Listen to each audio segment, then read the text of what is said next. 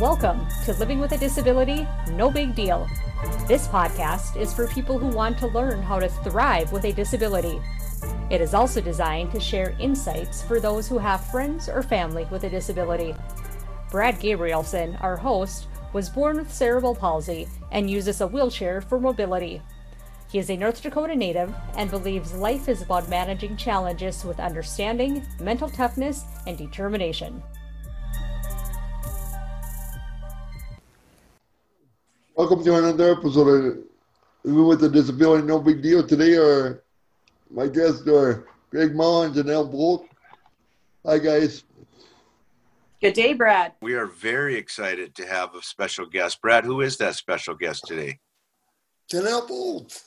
She's a hell of a go-getter, I know that.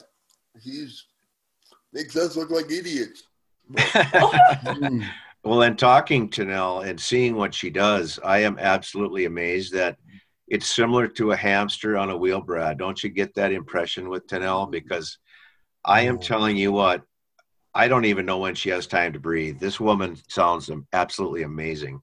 Yeah. So I'm excited to have her on the podcast today. So really excited, I'm Brad. incredibly flattered and glad to be here. Thanks, guys. Oh my gosh, no. Yeah. She's got to be Superwoman. I think I know why she made her organization rad, because she is rad. She is. It absolutely fits to a T. Yes, yeah, involved in a lot of things. So the pun was intended. It fits to a T. Yes, indeed. It does. Tanel, can you give us just a brief background on the Rad Society, that recreation adapted nonprofit charity that you started up there? Absolutely. So I reside in British Columbia, Canada, and 6 years ago, at 27 years old, I sustained a spinal cord injury in a recreational accident where it left me with no insurance coverage and really very little help as an independent living adult to continue an independent, active lifestyle without any support.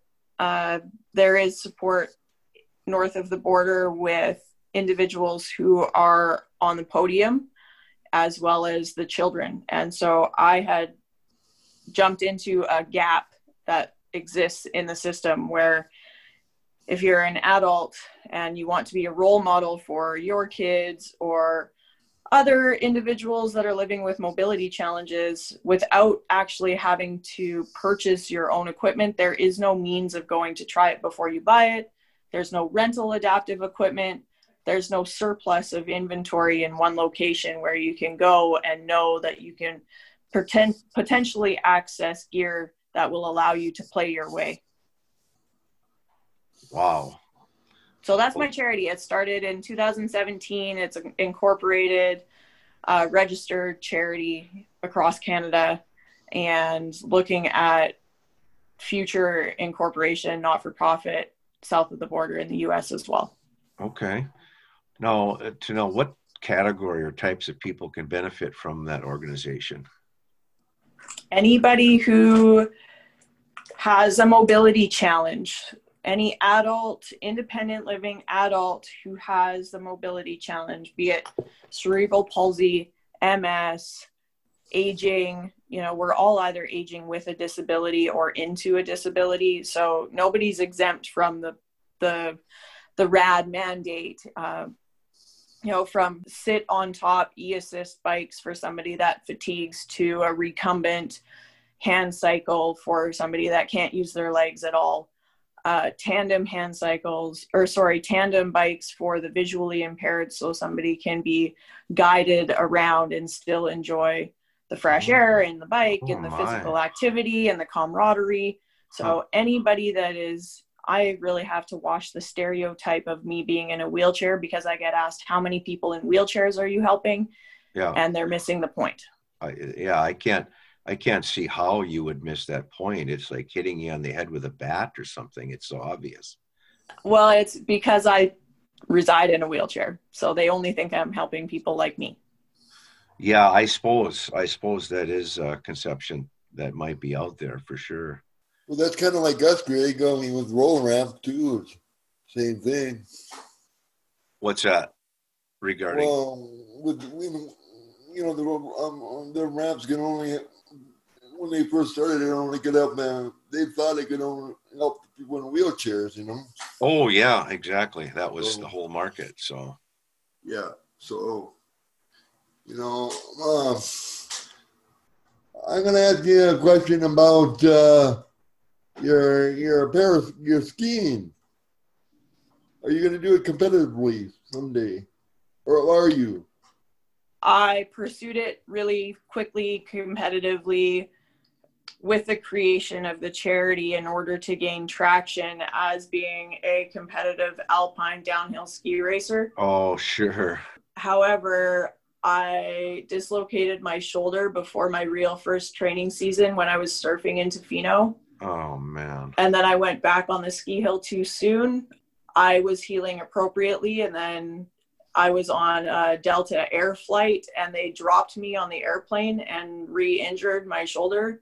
I've been forever dealing with the repercussions of re-injuring a acute injury. So shoulders were bad, and then I gave myself my first major concussion that first season as well. Probably 6 weeks into the season, I fell high side and broke my helmet into 3 pieces and was severely concussed. So I continued to try for the next 2 seasons afterwards, and I just crushed my body and my soul. Oh my gosh. I can't imagine that you actually even continued, because shoulders, okay, you need shoulders in your business of being in a wheelchair. And I can't imagine your mobility with all these. It seems like it's a higher risk sport. So when you do so many other things on your collage of activities, what's going to lengthen that, elongate that career in doing those is going to be helped by reducing those. I mean, that's extreme in the first place to do. For bear skiing is extreme to start with. And then when you start bundling up injuries, it's like, wait a minute, I'm still young yet. I don't want to be, disabled. So certainly. I turned around and picked up golf. Nicely done. Well, see, you cross country skiing, golf. I took the surfboard into the flat water and paddled it, and I shipped my sit ski to a gentleman in Whitehorse. And then because I have some PTSD issues with surfing and waves that I had no business being in, when I did dislocate my shoulder, I detached myself from the ocean for a minute, and I'm sorting my life out in the flat water. I like it. Well, that's kind of comes with, I don't know, not age, I guess. In my case, it comes with age, but you aren't going to be like 18 forever, so you need to go preservation mode to get all that extra. Although it's not like, you're just golfing, you're doing a lot of stuff. So, on another note, can you tell us a little bit about that, basically that disability abilities pod idea you have with the storage container, the gearbox, I think you call it? Yeah, the RAD gearbox. So with RAD Recreation Adapted Society, my initial intent was to hold an inventory of this adaptive equipment and have it available for individuals across BC and eventually across Canada. And it's a potential to be an international organization and deal, but that quickly became something that wasn't super feasible, because if I am not from that location, then it is very hard for the community to pick it up and own that initiative. So I found that if I was to drop equipment in a community and I'm not from there, it's going to start collecting dust in 3 months. So we came up with the RAD gearbox idea, which is a initiative that a community can invest in. So a 20-foot shipping container retrofit into a wheelchair accessible adaptive rental gear shop, roll up garage door on the side, ramped out. Inside there's a 5-foot accessible workbench, got all your tools. If it's in the proper location, we can put solar on it, so it'll be off the grid, low in environmental impact, super high social impact. have it accessible by pin pad in your cell phone. So limited hand function is okay to be able to get inside and access this stuff. And then have the community raise awareness. So a community that desires this, once this program is built, the prototype has been approved in Squamish, BC, which is directly between Vancouver and Whistler on the Sea to Sky Highway.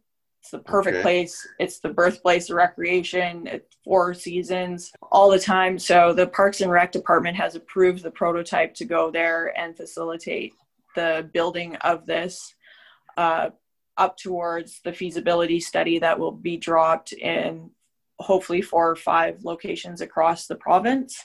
And then getting the backing of the government is sort of the following step after that, so that it can be subsidized. But a community would call RAD. RAD shows up with a big trailer wrapped like the gearbox, all the equipment inside. We host a big event. You start to raise money, you bring in people, you raise awareness, and you raise the desire of the community to want to include the people that they love until they can't do it anymore. So you either have never participated independently, or you've lost the ability to do so, or you are losing the ability to do so. So this coming to your community, the RAD gearbox, or whatever you want to call it, if the Fargo gearbox shows up in your community, it's not only accessible to the people that live there, their families and friends, but to all the tourist population that wants to come and experience this. And if we're traveling with our wheelchair already, the chances that we want to pack a bike and a hiking unit and a paddle device and a beach wheelchair to go and actually have fun with the rest of everybody are slim to none. That's it. That's the gearbox in a nutshell. I mean, that's basically it's like a thrift store or where you go in and it's got everything. It's like, and the thing, it would be awareness and indeed education, because a lot of these devices and services that you would be offering likely may not even be known or be aware of. And if it was, it might have been only in a picture or somebody told them about it. But if you can go actually experience it, that's like a 3D experience. So that is a great idea to get the community to subsidize and have the organization or the communities support them, because it's a great fundraiser. I mean, it's an excellent fundraiser. It's a great mission statement in and of itself, this pod idea. So super socially minded. Yeah. It's how far, I know it's always a work in progress, so it's a loaded question, but what kind of progress have you made on the RAD gearbox? We've got the 20-foot shipping containers sitting with a bunch of adaptive equipment right now on Vancouver Island, currently just looking for the funding to have it retrofit. Okay. And then we will be looking at creating the QR code education system that is attached to every single piece of equipment in the thing. Oh, and as that's happening, we will be opening it up in Squamish sort of all at the same time. I would like to see it launched next spring. Wow. Well, that's very ambitious, and good luck. It's been a work in progress for about 1.5 years already. So how much does it cost to get it retrofitted? $15,000. Okay. Well, you know what? That's reasonable. Yep. Yeah, I've broken it out. Like, I own the container already, and I've owned the container for 1 year. And the equipment has been amalgamating over the 3 years. Yes, so I don't have extra equipment, right? I'm going to have to fill a trailer full of equipment as well in order to be mobile and promote across British Columbia, and then also rep the equipment to the medical suppliers and retailers that in order to sell a piece of adaptive equipment to somebody that's covered by insurance, most insurance providers require the individual applying to experience that equipment with their OT or their physio or one of the professionals before that they'll get approved for it. So, and these companies are not going to stock and hold adaptive equipment. It's too No. specialized, it's too expensive, and it's too big. No. All of the excuses in the world are Yep. coming wood fire at me. So I am going to be trying again. This will launch in the spring as well, and I'm hoping to get some staff and volunteers on board to do this, so it's not me on the road with a chicken with my head cut off. But I'll do Yeah, that. indeed. Yeah, once it's hopefully you can get it established, and then you can have be able to offer the support that the gearbox needs, as you get bigger and stuff like that. So great idea. So kudos to you on that. That's definitely an aggressive goal to attain, and you're fighting. Well, if I didn't have the support of my board and my close circle of friends and my lawyer team, none of this would happen.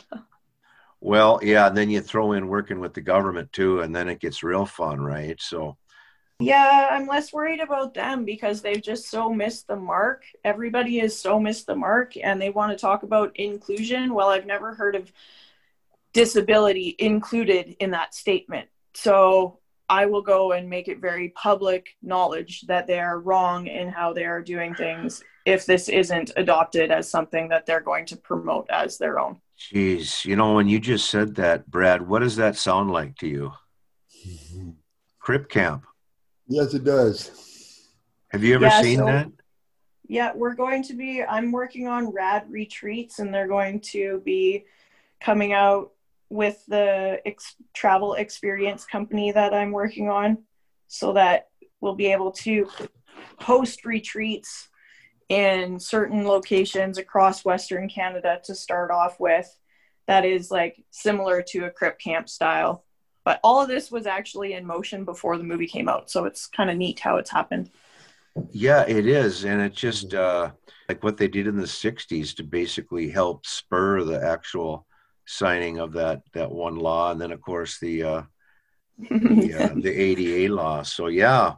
Yeah, we still don't have one of those in Canada. So we're just like 30 years behind. Do you have something similar to the ADA at all? Do you have any form of Zero? Like the ADA in America? You have got to be kidding negative. me. We have negative. If people get parking tickets in handicap accessible parking spots, they can go into the town and the town will get rid of them. Wow. We are so far behind. I can't believe it, because we have places like Malta and Lebanon and Israel, and these places are all have all called over the past several years, because their countries, which you have to look at a globe to find the country. I mean, literally, nearly every civilized country has adopted or is adopting awareness and laws for compliance for ADA. So that's why I'm shocked. We have suggestions, but when I bring up the ADA in Canada, I get told we're not them. And I said, well, at least go by a minimum standard, because these Canadians, you got your head stuffed in the sand. We're not them. Who? We're not disabled Americans? What kind of a statement is that? We're not America. I was like, yes, we're not America, and at least go by minimum standards. They're saying that you're not a disabled American. So no, but I'm a disabled Canadian. They don't even get the logic, the rhetoric in their own question. I'm a disabled Californian. Yeah. Where do you surf as a Canadian? I said, California. Where do you surf? Not surfing in the cold water. That's ridiculous.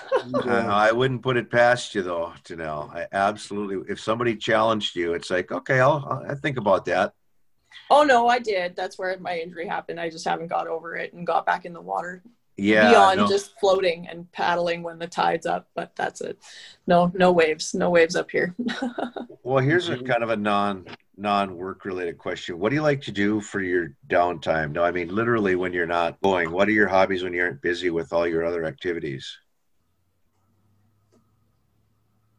Or Honestly, do you have any? I don't. I've made my hobbies my career. I made my hobby of decorating and design. I went to school for interior design. I've been in consulting with barrier-free recreation and design of public spaces. with airports, community pools, cities with developments of, their piers on the lake. So that was a passion. Design was a hobby. I made it into a job prior to my injury happening, and then I've just morphed it because I can't be on the building job sites anymore as easily. And then I just love to play outside. So people ask me what I do for work, and I tell them I'm fun employed. Oh my gosh. But I don't make any money yet, right? I just do all this stuff for high fives, hugs, and handshakes mostly. The consulting makes a little, just enough to, continue to do better for people, but it doesn't provide me anything where I can pay my own rent. But certainly, I guess your downtime is when you're sleeping, huh? Yep. Basically, in a nutshell. Well, it takes me, you guys know, with wheelchair life, it just takes a lot longer to do life. So my downtime is spent stuck in the bathroom. My downtime is spent, stuck fighting with equipment and bags and this is like, if I get downtime, I am reorganizing my vehicle that has had stuff in it since November, and I've got 3 duffel bags full of stuff that hasn't been that's my downtime. I was like, I need to organize my life so I can continue. Or if my brain looks like my van does, then nothing's going to get accomplished. Yeah. What would you say to a person that just became disabled and they're wondering what is their life worth? They're not going to be worth anything now because their girlfriend left or their wife. They weren't worth anything in the first place if they left. But no, it's welcome to the coolest club you never wanted to be a part of. That's a good answer, because when you don't ever want to be here, but this is by far has the most, what's the word? It's just like a real people, or just the relationship, like the level of relationships that and friendships and lifelong, partnerships and things with peers and strangers. And this is a network of people, like Greg, you were saying, we've been in conversations together over a year now. And this is the first time we've been verbally communicating really in any sort of manner beyond business. And that happens all the time in a community, especially with social media the way it is now. I can cold call and reach out to athletes and people all over the world. And because everybody at one point or another has felt very alone in their disability or their ability or their injury or their just life with whatever they've been dealt, is like, we're very fortunate in the information age and the tech age that we have the ability to, COVID would have looked a lot different had we not still been able to be face to face with everybody. Yeah. I mean, that's a great answer.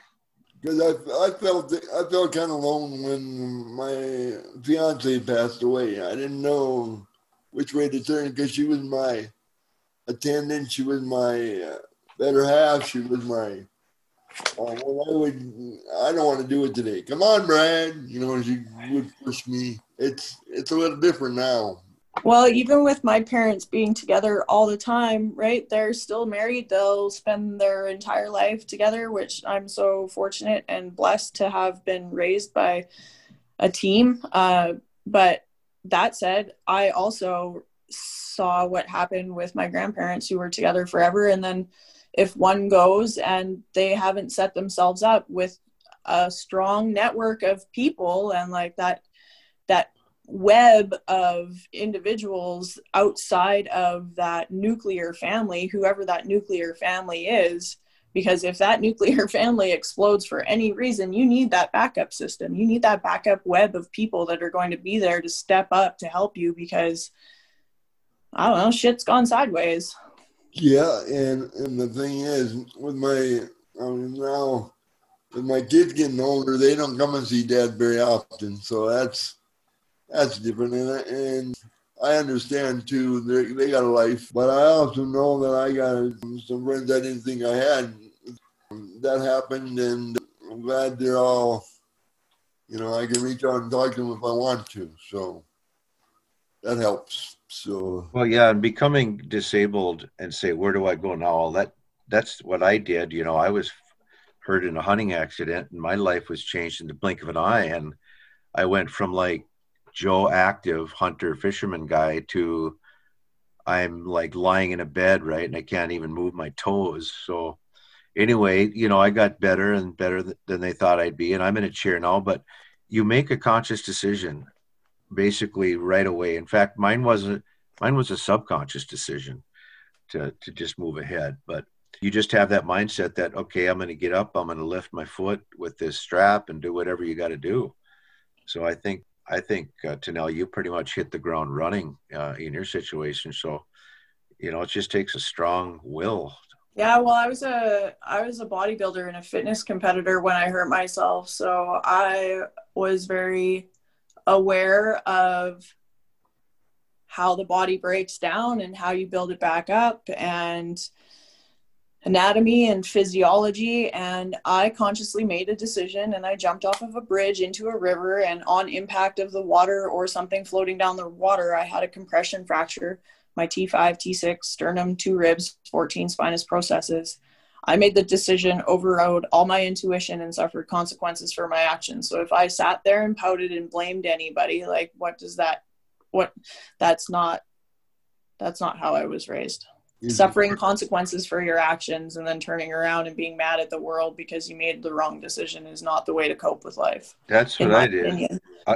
Same as me. I made the decision to build a homemade blind, which looked like a great idea. Homemade deer stand with a piece of plywood, and I stepped on a branch, and I don't even remember the fall, but of course it was a stupid decision. And I just never looked back at all. But it looks like, Tanel, like we're getting close to your... Thank you for being mindful of time. Yeah, I just want to ask you one really quick question. Where do you see Rad Society in 10 years from now? What do you see? I see communities. I see a waiting list of communities that want the ad, mobile, and promotional tools to show up in their community to start raising awareness and seeing these gearboxes in Squamish, across BC, up into the Yukon, Northwest Territories, Alberta, which is where the Travel Experience Company is launching next year. And then across Canada, I want the American stateside not-for-profit going the 501c3. I would like to see gearboxes starting to show up in developing nations. They don't need to fancy, they don't need to be big, but they need to have 4 basketball wheelchairs and a wheelchair and the roller ramp so that they can be attached at the curb cut, or on the curbs where it's 12 to 16 inch curbs, because they have monsoon rains in places like Albania and they can't get around. So I'm in contact with NGOs in Albania right now, as well as the retreats going. I'd like to see us on Netflix with retreats, adaptive, rad retreats all over, and on board with Parks Canada so that our parks are accessible by equipment. You can get in a hiking wheelchair, potentially right at a trailhead, and a gearbox just lives there, and it's all supported. Parks Canada decals on the side, they've paid for it. The government is supporting it.